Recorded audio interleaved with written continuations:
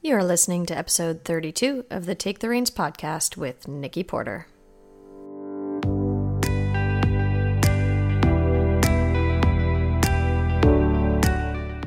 Welcome, and thanks for stopping by. You're listening to Take the Reins, a weekly personal growth podcast for horse owners.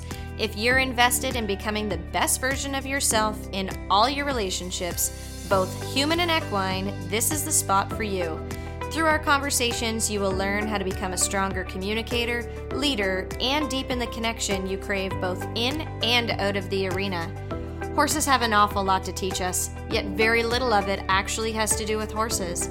They reflect back to you who you are emotionally, physically, and energetically.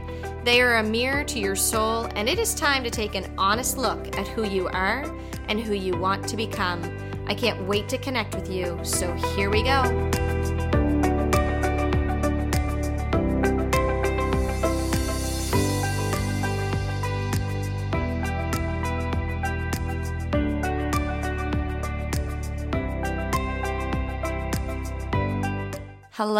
Hello, and welcome to Season 2 of the Take the Reins podcast.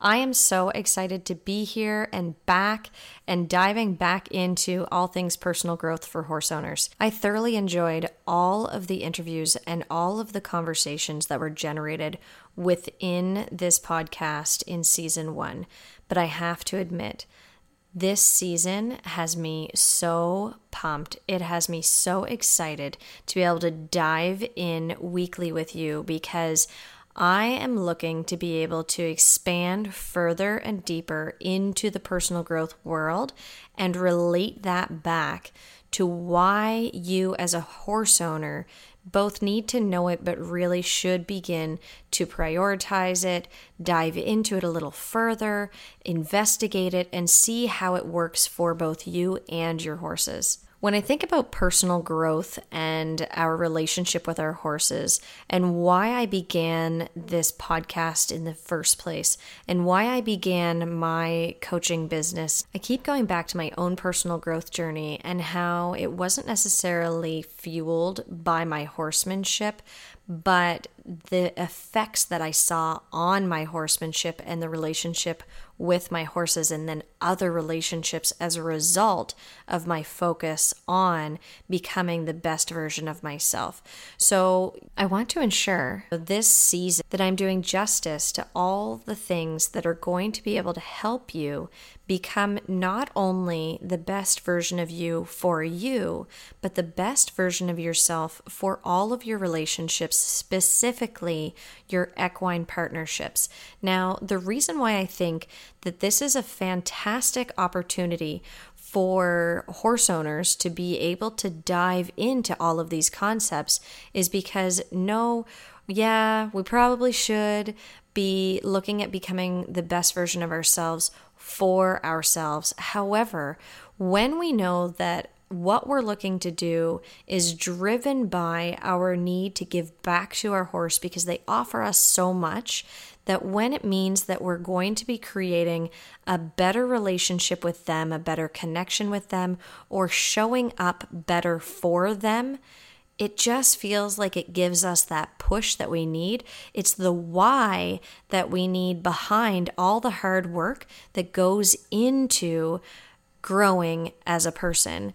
So that being said, we're going to talk a little bit about the fact that when we start diving into concepts around personal growth, it is hard work. And oftentimes I think back to the fact that we tend to give up on ourselves. We give up on the things that get difficult. We give up on the things that we feel like we need to or should be changing about ourselves. But it's easy to give up because it feels like it's hard, which then we convince ourselves that, this is just me, or, that's too difficult. Maybe I shouldn't do that. But if you think about the concept of working with your horse and the expectations you have of that horse and the things that you would like them to be offering you. So whether that be their ability to relax or their ability to do something on an athletic level for you that you would like, you understand when it comes to training them and changing them in some sort of way that it takes time and work. And I want you to look at your own growth the same way and with the same commitment as you do to working with an animal that you know you're bringing from the ground up. You know that you are harnessing their potential, and you know that you want them to be able to think their way through from start to finish and not be consistently or constantly being triggered to go into that fight or flight system.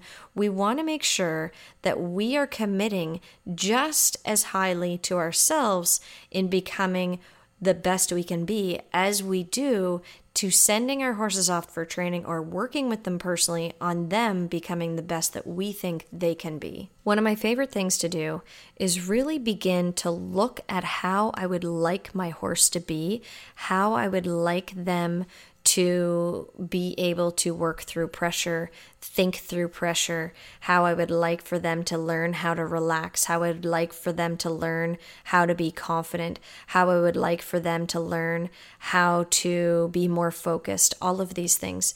And I begin to reflect on my own ability to do the very things that I'm expecting of my horse.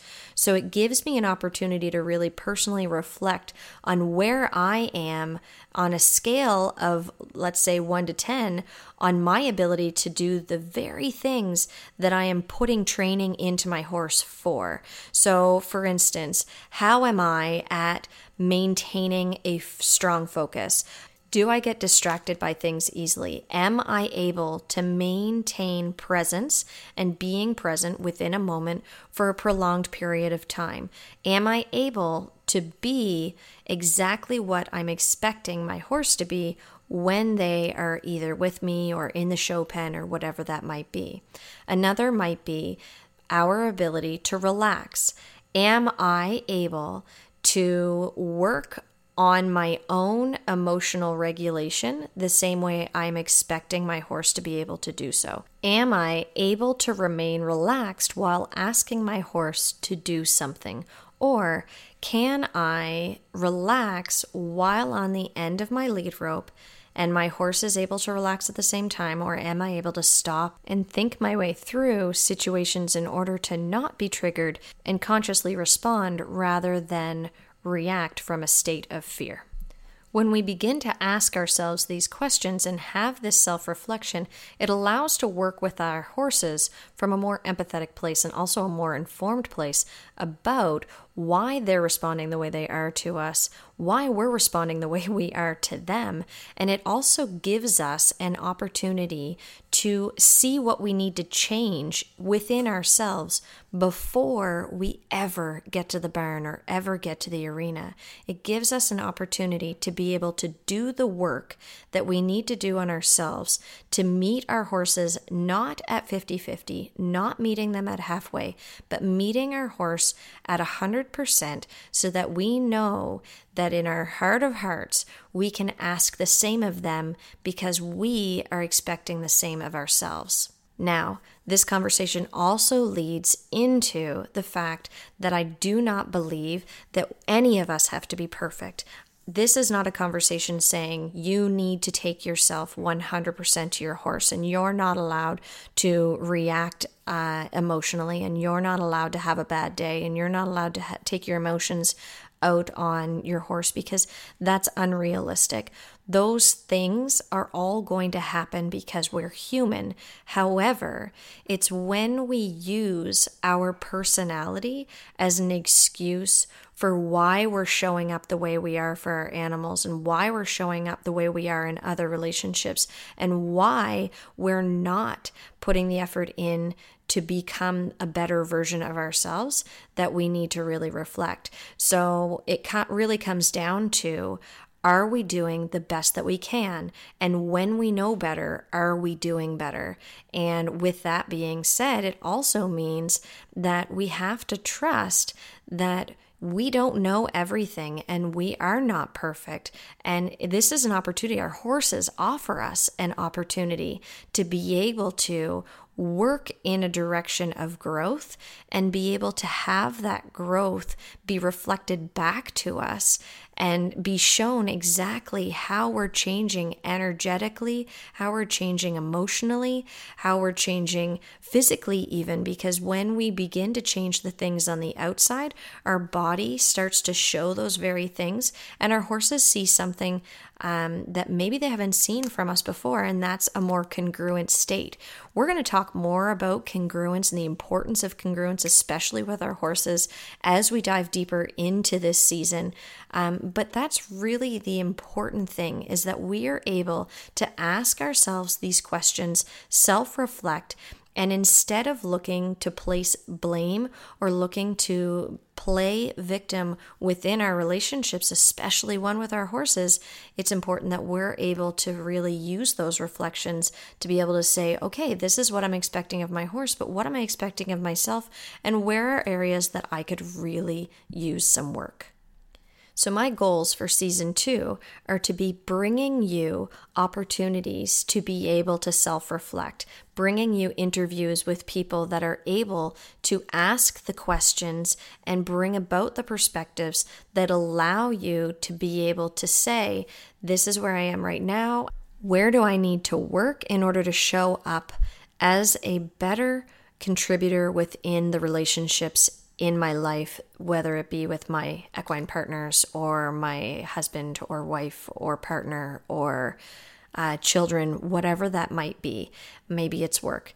So this being said, I do have some really fun interviews coming up as well, where we're going to be talking about some more lighthearted topics with some really fun people. Okay, so I'm going to switch gears for the rest of this episode, because what I just spoke about is essentially going to bleed into all of the, or a lot of the different episodes that you hear within season 2. So I don't want to get too carried away there, because it's one of those things that I could probably talk about for a really long time. So for this first episode, I really want to concentrate on the myths that we have been taught over the years about what it means to be a good rider. I'm sure as you listen to these 5 myths that I bring up, that they're going to sound, at least one of them will sound familiar to you, especially if you started riding at a young age. The reason I want to speak about them right now, especially at the beginning of season 2, is I think this is an important conversation to have as we move forward, thinking about what do we expect of ourselves and what do we expect of our horses, and what are we going to be teaching the younger generations moving up into the equestrian space about what it means to be a quote-unquote good rider. So myth number 1 that you may have heard, and I definitely heard it growing up, and I took this to heart, is the good riders are the ones that will get on anything. I remember the pressure that this put on me as a young, well, probably as a older teenager and younger adult. There was a certain amount of pride that came with it, because when I was asked to get on really challenging horses or really challenging ponies, it kind of was a little bit of an ego boost, or a little, pat on the back, because someone had faith that I was going to be able to ride it out. It wasn't, though, that I was going to be able to work through the situation and really help this particular horse, although I'm sure that if I spoke to my coach, that was probably part of it. But the message that I was getting was that, I had a really good seat and that I'd be able to stick it out. And there was some pressure there, because I wasn't always confident that I was going to be able to stick it out, and I didn't always stick it out. And so I was being, other kids are being taken off of these ponies, and I was being put on these ponies, and, my physical health. So, a lot of the pains that I have now are probably as a result of that. And so when we tell our children, or when we tell these young equestrians that the good riders are the ones that will get on anything, it takes away the opportunity for us to be able to teach those young people how to be able to access a horse's mind and make that horse safer to climb on, and make sure that safety is a number 1 priority for us, because, you really cannot continue to work those horses if you're hurt. So it's important for us to be able to work with children through their fears, absolutely, and have them so that they understand what a safe horse looks like, how to get a horse into a safe thinking space, and then climb on from there.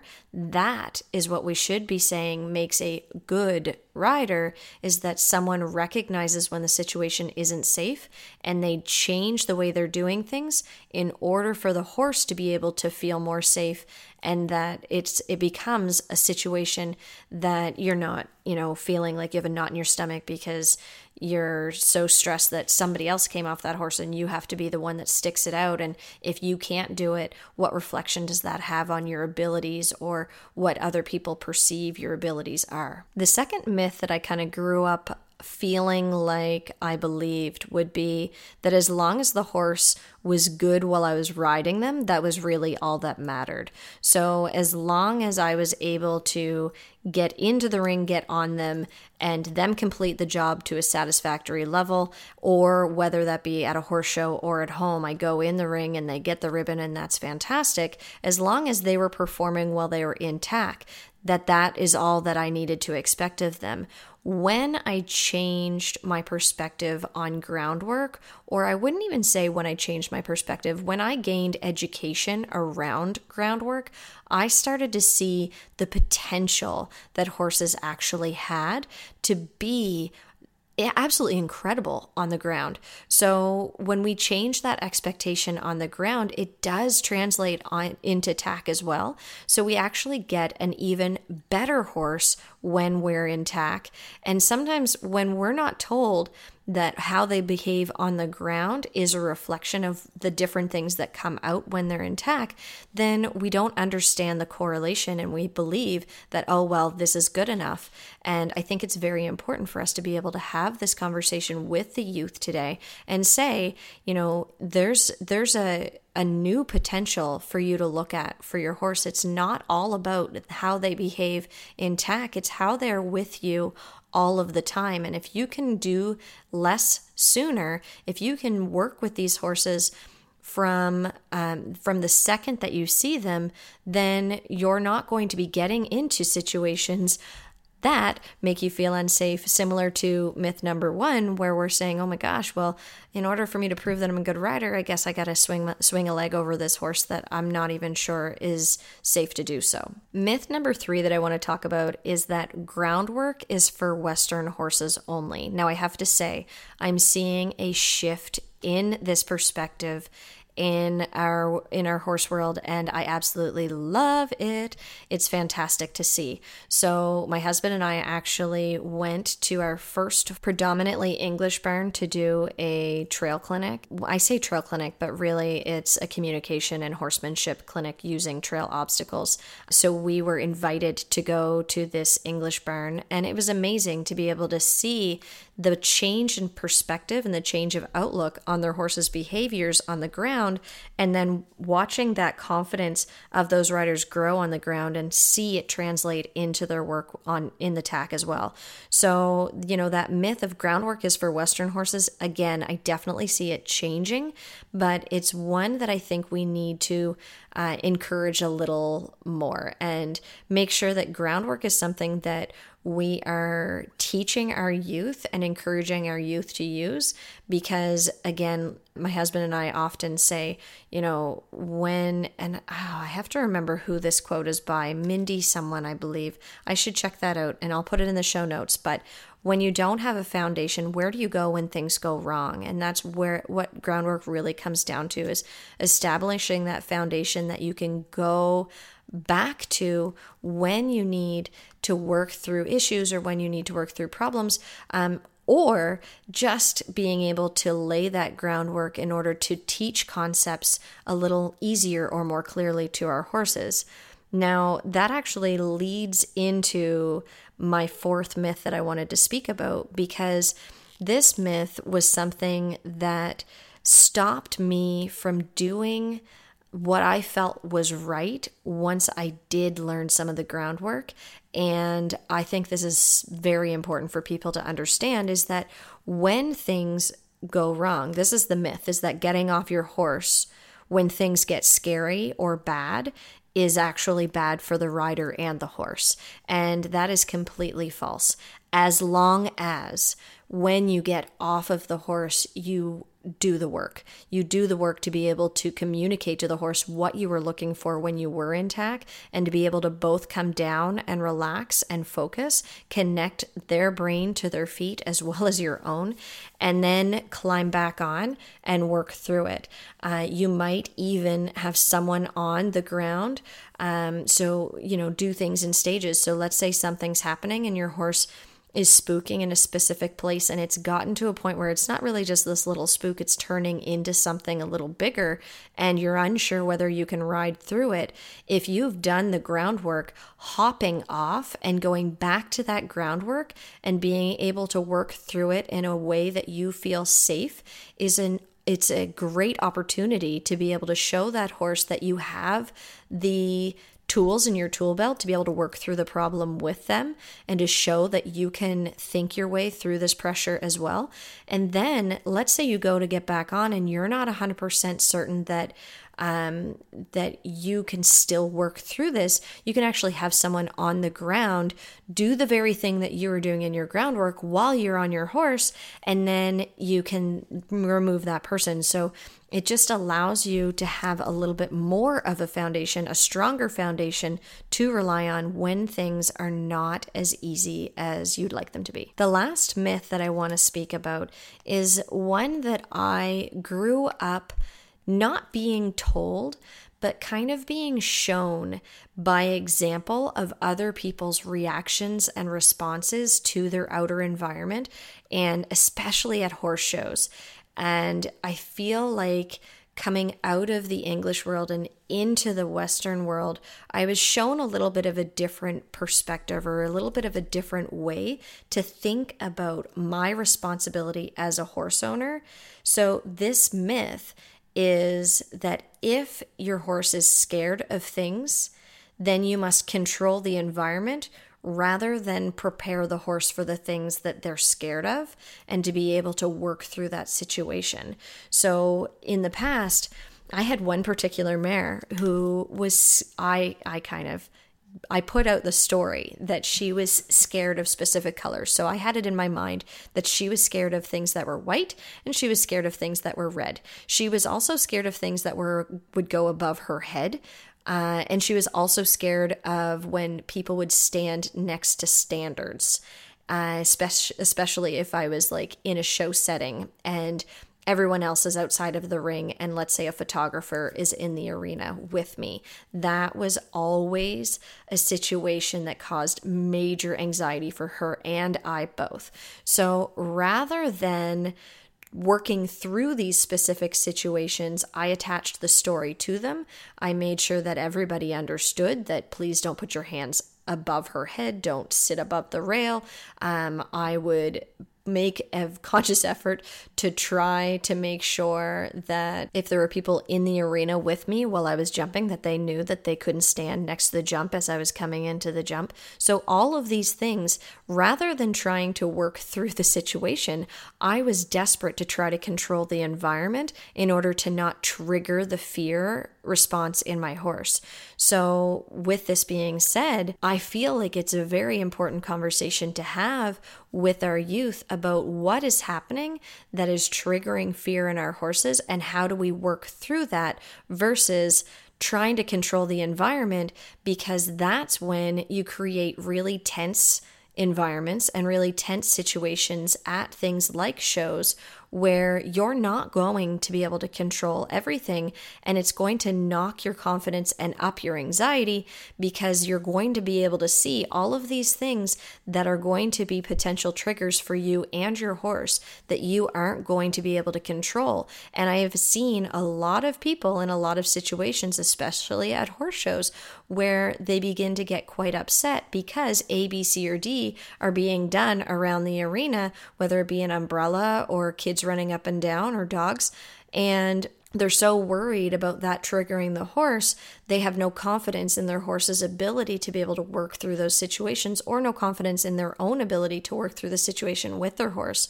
So that's an opportunity for us to be able to go home and do the work, set those situations up, be able to work with our horse from an informed place rather than a place of fear. So those are my 5 myths that I believe we need to be able to break away from and speak truth to, especially with the youth in the equestrian world, in order to be able to build our riders' confidence and ability, as well as keeping them safe. Are there any myths that you were brought up believing that now that you have changed your perspective within the horse world? Maybe you have met a new riding coach, maybe you started watching some new videos online, you've been exposed to some different education within the horse world. Are there some myths that you believed as you were growing up about horses, or about what it meant to be a good rider? And how has it helped you to dispel those myths? So what are they, and how has it helped to really change your thinking around those particular ideas? Reach out to me. I would love to hear from you. If this is your first time listening, you can find me on Facebook at Nikki Porter Coaching, as well as Instagram at Nikki Porter Coaching. And you can find me on TikTok, and I believe that's at Nikki Porter Coaching as well.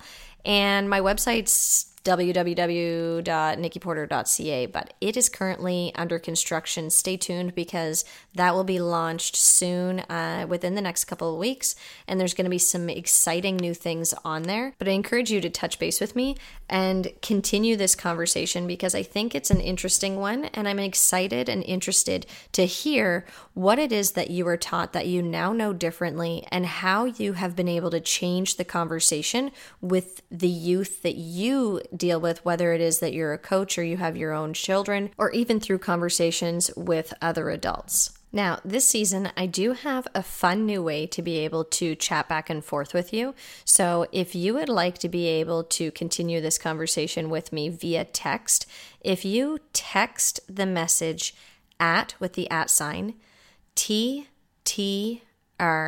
podcast, so at TTR podcast, to the number 289-204-2237. It will add you to a list of people that receive a text from me each week, giving reminders about the shows that are being released, maybe little tidbits about the different guests that we're going to have on, and some other useful information. But it also allows for you to have the opportunity to text me back. So it opens up the dialogue between myself and you, and we're able to really continue the conversations outside of the podcast episodes and the interviews.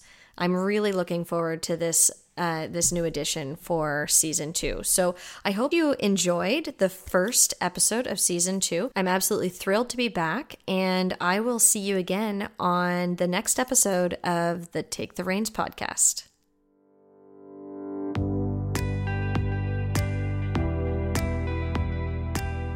Well, that's it for today. Thank you for choosing to spend your time with me. I hope you enjoyed this episode, and if you did, please leave a review and share it with your friends. To learn more about me and what else I have on the go, skip on over to nikkiporter.ca. Thanks again for listening, and we'll connect again next week. Until then, remember, you have the power to take the reins and live the life you've always wanted. You just have to step into the arena with an open heart and an open mind.